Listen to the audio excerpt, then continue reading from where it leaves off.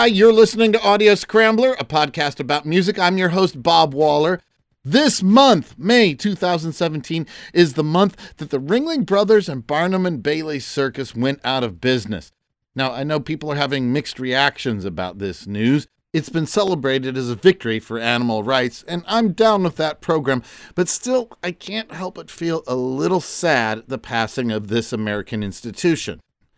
And so this episode of Audio Scrambler is all about circus music.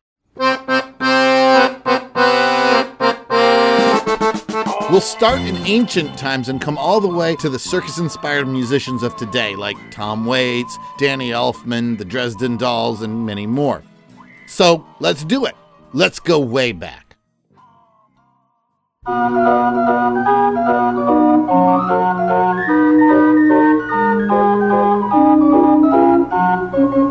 Circuses date back to at least the ancient Roman Empire, in other words, long before the advent of recorded sound. So we know fairly little about early forms of circus music, though some narrative accounts suggest that pre-modern circus performers were often accompanied not by bands, but by a solo musician, often a flutist or a violinist. Eventually, though, the calliope emerged as the solo instrument par excellence for the circus. That's the instrument you're hearing right now. It's a mid-19th century invention, basically an organ that's powered by steam pushed through carefully tuned pipes, which were originally train whistles. The song you're hearing right now is a modern recording of the 1894 hit, The Sidewalks of New York. It comes from the album Circus Calliope, released by Gay 90s Village Incorporated, and like many circus songs, it's a waltz, which is characterized by 3-beat measures. 1, 2, 3, 1, 2, 3. 3-beat measures often sound odd to contemporary listeners, and oddness is as good a characteristic as any to begin a conversation about what constitutes circus music. Because if we can say nothing else about circus music, we can at least say that, like the circus itself, circus music often revels in the unusual.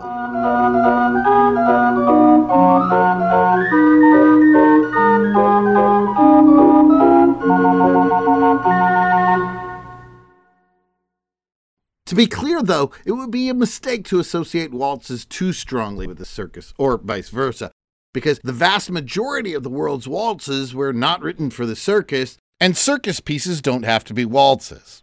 A circus tune could be a waltz with 3 beats per measure, or a march with 4 beats per measure, or a polka with 2 beats per measure, and in contemporary circuses, it could even be a theatrical form of heavy metal. In its classical iteration, though, circus music's quintessential musical form was something known as the screamer.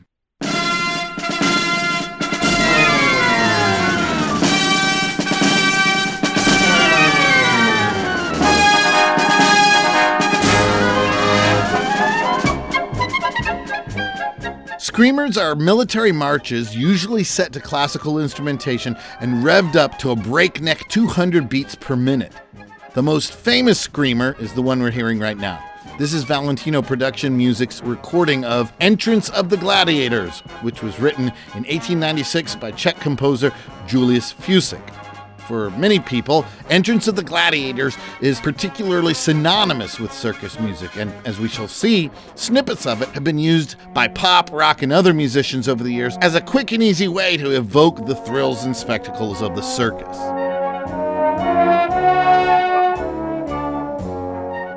So let's go there. Let's look at the intersection of circus music and pop music beginning in the early 20th century.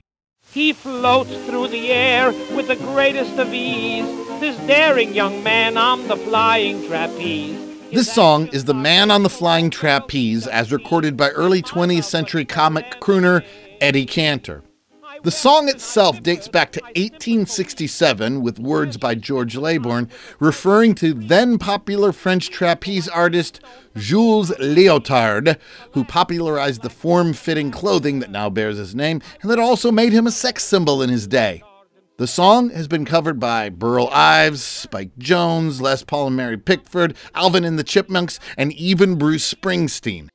It exemplifies early 20th century pop music's approach to the circus, which is to say, it contains lyrical references to the circus, but doesn't particularly make use of musical motifs associated with the circus. By the way, my own personal favorite song of this type is this one. Oh Lydia, say have you met Lydia? Lydia the tattooed lady. She has eyes that men adore so, and a torso even more so. This is a song sung by Groucho Marx in the 1939 film At the Circus. It's called Lydia the Tattooed Lady, and it evokes the circus not only because its title character is a sideshow performer, but also in the way it embraces the unusual. Tattoos on women were uncommon in 1939 and typically considered untoward, but the narrator's affection for Lydia is undaunted. At the same time, though, the song's fascination with the exotic is expressed only through its lyrics, not through its music. Like the man on the flying trapeze, Lydia the Tattooed Lady refers to the circus in words, but shies away from the musical motifs of the circus. This is a trend that would continue into the early years of rock and roll, but sometimes with a slight variation.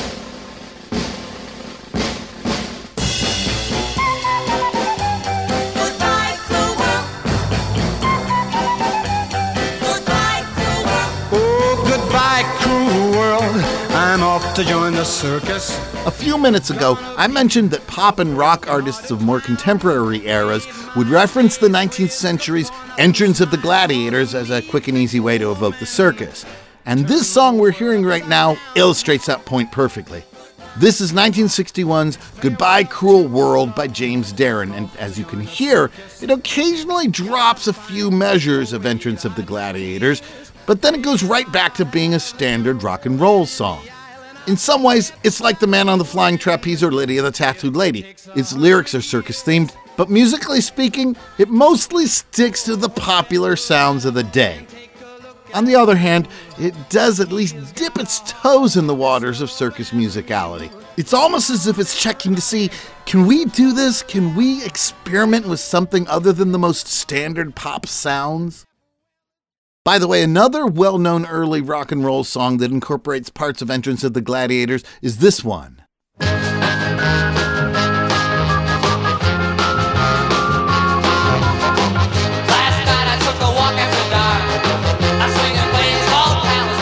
This is 1962's Palisades Park by Freddie Cannon, which incidentally was written by Chuck Barris, who would go on to host The Gong Show.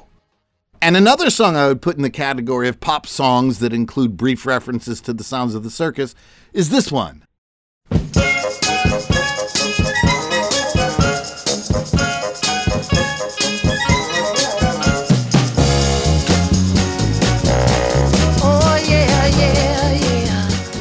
This is Tears of a Clown, recorded in 1966 by Smokey Robinson and the Miracles, with words by Stevie Wonder. Wonder's lyrics are based on Ruggero Leoncavalo's 1892 opera Pagliacci, which tells the story of a clown who, when not making other people laugh, is crying because his wife has cheated on him.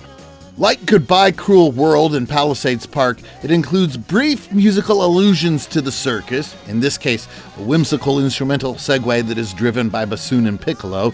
But as soon as these segues are over, Tears of a Clown returns to being an archetypical Motown song. It wasn't until the next year that the world would receive its first truly high-profile example of a pop band dedicating an entire song to the sounds of the circus.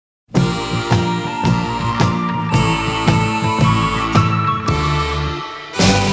the benefit of Mr. Kite, there will be a show tonight on trampoline. This is Being for the Benefit of Mr. Kite from the Beatles' 1967 album, Sgt. Pepper's Lonely Hearts Club Band.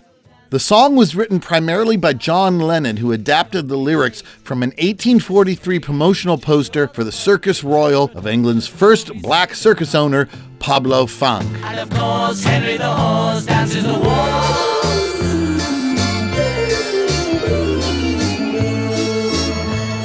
Like its predecessors, Goodbye Cruel World, Palisades Park, and Tears of a Clown, Mr. Kite clearly references the circus in its lyrics and incorporates circus sounds, But unlike its predecessors, it maintains those circus sounds from start to finish.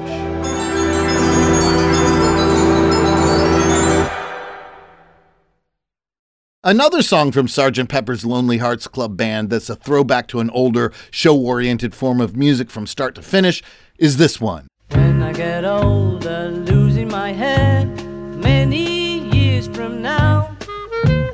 That's the vaudeville-flavored hit When I'm 64, one of many songs from around that time that illustrated the budding hippie generation's peculiar fascination with the music of their grandparents. Other neo-vaudevillian songs of that era included 1966's Winchester Cathedral by the New Vaudeville Band, Winchester Cathedral, you're bringing me down. 1967's Cuddly Toy, You're not the only cuddly toy that was ever enjoyed by any boy. which was written by Harry Nilsson for the Monkees, and 1968's Dream a Little Dream of Me by the Mamas and the Papas. Birds singing in the sycamore tree, dream a little dream of me. Even the Kinks, who were famous for high-octane pre-punk songs like this one, and this one,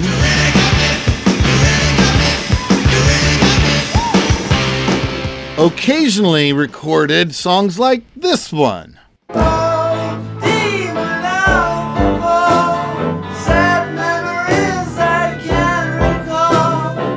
This is 1971's Alcohol. What it has in common with most of the other vaudeville-themed songs of this era is that it's a one-off. It's not the kind of song its creators usually recorded, which calls to question whether the vaudeville revival of the late 60s could rightly be classified as a movement. If it can, it's an unusual musical movement to say the least, because its proponents were mainly bands who were not particularly dedicated to it.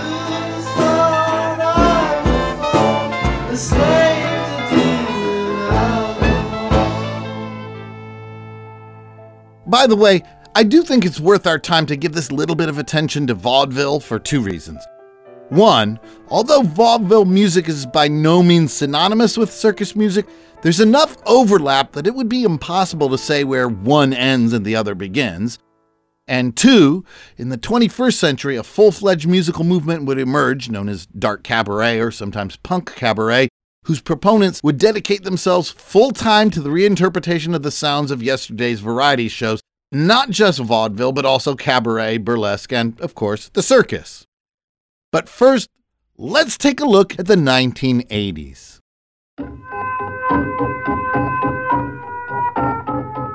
The 1980s were a decade of genre making. Punk, ska, reggae, new wave, rap, tech pop, glam rock, and neo-rockabilly, all of which predated the 80s, reached new heights of popularity at this time, coalescing into clearly sustainable genres with their own circuits, fashions, fanzines, radio shows, pantheons of stars, and catalogs of must-know songs. So it should not be surprising that this was also the decade when certain artists began dedicating themselves to circus-like sounds and never turned back. Take the artist we're hearing right now, for example. This is Tom Waits performing Dave the Butcher from the 1983 album Swordfish Trombones. Waits had been releasing critically acclaimed folksy, bluesy singer-songwriter albums with occasional nods to burlesque for over a decade at this time, but Swordfish Trombones was a departure. It was his first self-produced effort and the first album he recorded after marrying Kathleen Brennan, who encouraged him to foray into the avant-garde and was now emerging as his co-writer. Although not all of Waits' music from Swordfish Trombones onward could be comfortably classified as circus music, it was always unorthodox and always hearkening back to some older, showy, theatrical form of music. Some of the more circus-influenced highlights of his career include the slow march In the Neighborhood, which is also from Swordfish Trombones.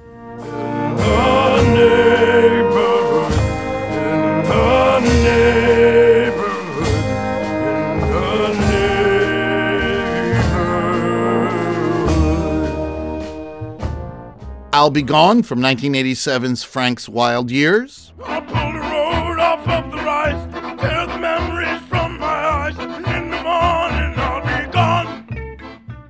Innocent When You Dream, also from Frank's Wild Years. You're innocent when you dream, when you dream. You're innocent when you dream. Just the Right Bullets from 1993's The Black Rider. And Carnival, also from The Black Rider. Other artists who deserve honorable mention for their circus-themed work in the 1980s include Nick Cave and the Bad Seeds for their 1986 song, The Carney. Dog Boy, Atlas, Mandrake, the Geeks, the Hired Hands. There was not one among them that did not cast an eye behind in the hope that the Carney would return to his own kind. And Danny Elfman, whose career as lead singer of the ska pop band Oingo Boingo led to a second career as composer of often circus-themed TV and movie scores, such as the score for 1985's Pee-wee's Big Adventure, directed by Tim Burton.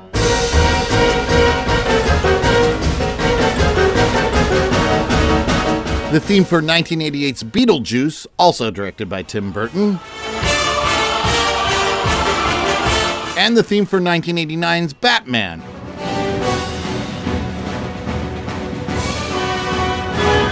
'89 was also notable because it was the year that this album was released.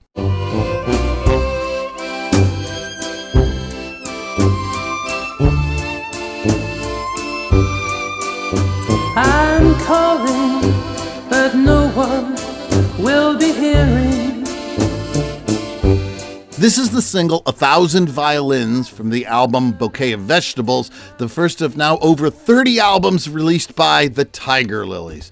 And the Tiger Lilies are significant because they're often referred to as the forefathers of the dark cabaret movement. By the way, if you've never seen the Tiger Lilies, you really should check them out. They're a small band, only a trio, and yet they're one of the most theatrical groups around. Their songs are gritty comic tales from a macabre underground of poverty, prostitution, sexual deviance, and addiction, sung with fantastic dramatic flair by accordionist Martin Jacques, who, along with bassist Adrian Stout and drummer Jonas Golland, dress in wardrobe reminiscent of 1930s German cabaret and wear comically grotesque clown makeup. I recommend checking out the video for their song, Gin. You'll get a good sense of what they're all about. Now, I want to clarify something. Although the Tiger Lilies started releasing albums in 1989 and are now often referred to as a dark cabaret band, that term, dark cabaret, was not regularly used to designate a full-fledged musical genre until around 2005, when a mostly goth rock label called Project Records released a compilation of songs by burlesque/cabaret/circus/vaudeville-inspired musicians called A Dark Cabaret. The most famous song from that compilation is this one. Coin-operated boy sitting on the shelf. He is just a toy. This is Coin-Operated Boy by the Dresden Dolls. Probably the most popular act of the dark cabaret movement, the Dresden Dolls are pianist-singer Amanda Palmer and drummer Brian Viglione. Like the Tiger Lilies, they are particularly inspired by the minimalist cabaret of the Bertolt Brecht era, so their sound is small and acoustic. That is why I want a coin-operated boy. But many other acts associated with the 21st century burlesque/cabaret/circus/vaudeville revival are more clearly evoking the larger-than-life sounds of the circus, sometimes augmenting them with contemporary accents like rock drums and the distorted guitars of punk rock and heavy metal. Some of the contemporary circus-inspired acts that have not yet been mentioned in this episode of Audio Scrambler include Sweden's Diablo Swing Orchestra, here performing Bedlam Sticks.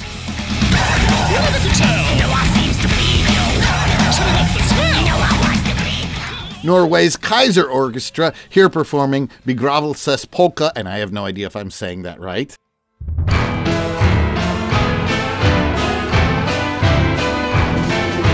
Australian circus metal bands Vicious Harry Mary performing Spyro.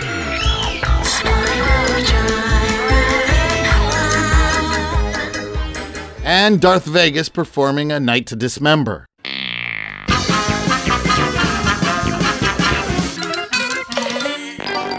Plus California bands Stolen Babies, here performing Felicitada.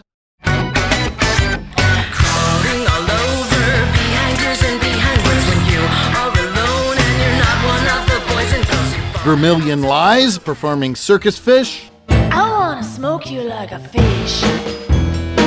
You smell like kelp, I think it's hot. And Mr. Bungle, this is their song Carousel.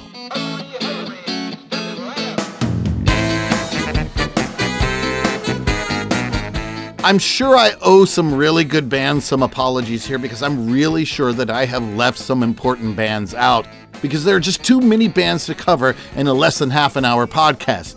But that's the point. Circus music, albeit reinterpreted in modern punk and metal forms, is an actual genre now. It's got enough momentum to keep itself going for who knows how long. And I think that says something about the appeal of the circus for a lot of us in the 21st century. In a time when the most popular forms of entertainment are driven by more and more sophisticated technology, the old world charm of the circus can seem anachronistic. But I remember going to the Ringling Brothers and Barnum and Bailey Circus and other circuses when I was a kid, and I don't think the enjoyment I experienced there was particularly bound to the past that I was living in at the time. I think it was based on something timeless. Because the circus, in its essence, is a celebration of the extraordinary. And that's something that at least some of us will always be drawn to. I'll admit that the adult version of me isn't thrilled about the reputation circuses have for the cruel treatment of elephants and large cats, but the child version of me didn't see those issues. All I saw was a big, bold, unrestrained celebration of the bizarre. And to an awkward kid who often felt out of place in the world, the circus was an affirmation that oddness can be glorious.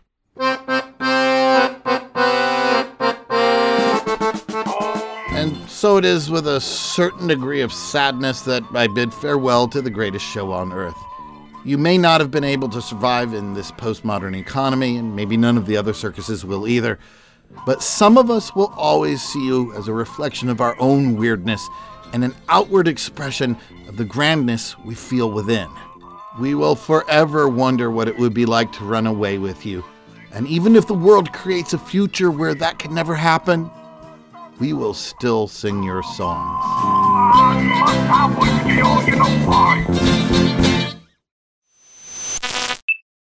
By the way, that last song you heard in the background was my old band Stout Rebellion performing Alabama Song, alternatively titled Whiskey Bar. It was popularized by The Doors in the 1960s. Show me the way to the next whiskey bar. Though it was written in the 1930s by German playwright Bertolt Brecht, who, as you just heard, was the inspiration for many dark cabaret bands, including and especially the Tiger Lilies and the Dresden Dolls. I tell you we must die. Thank you for listening to episode 6 of Audio Scrambler. Episode 7 will be a follow-up piece on the history of clowns in pop music. If you have any great ideas for future episode topics, I'd love to hear them. Audio Scrambler is on Facebook, Twitter, Instagram, and you can contact me at audioscramblerpodcast@gmail.com. Until next time, this is Bob Waller reminding you to keep your ears open. The more you listen, the more you love.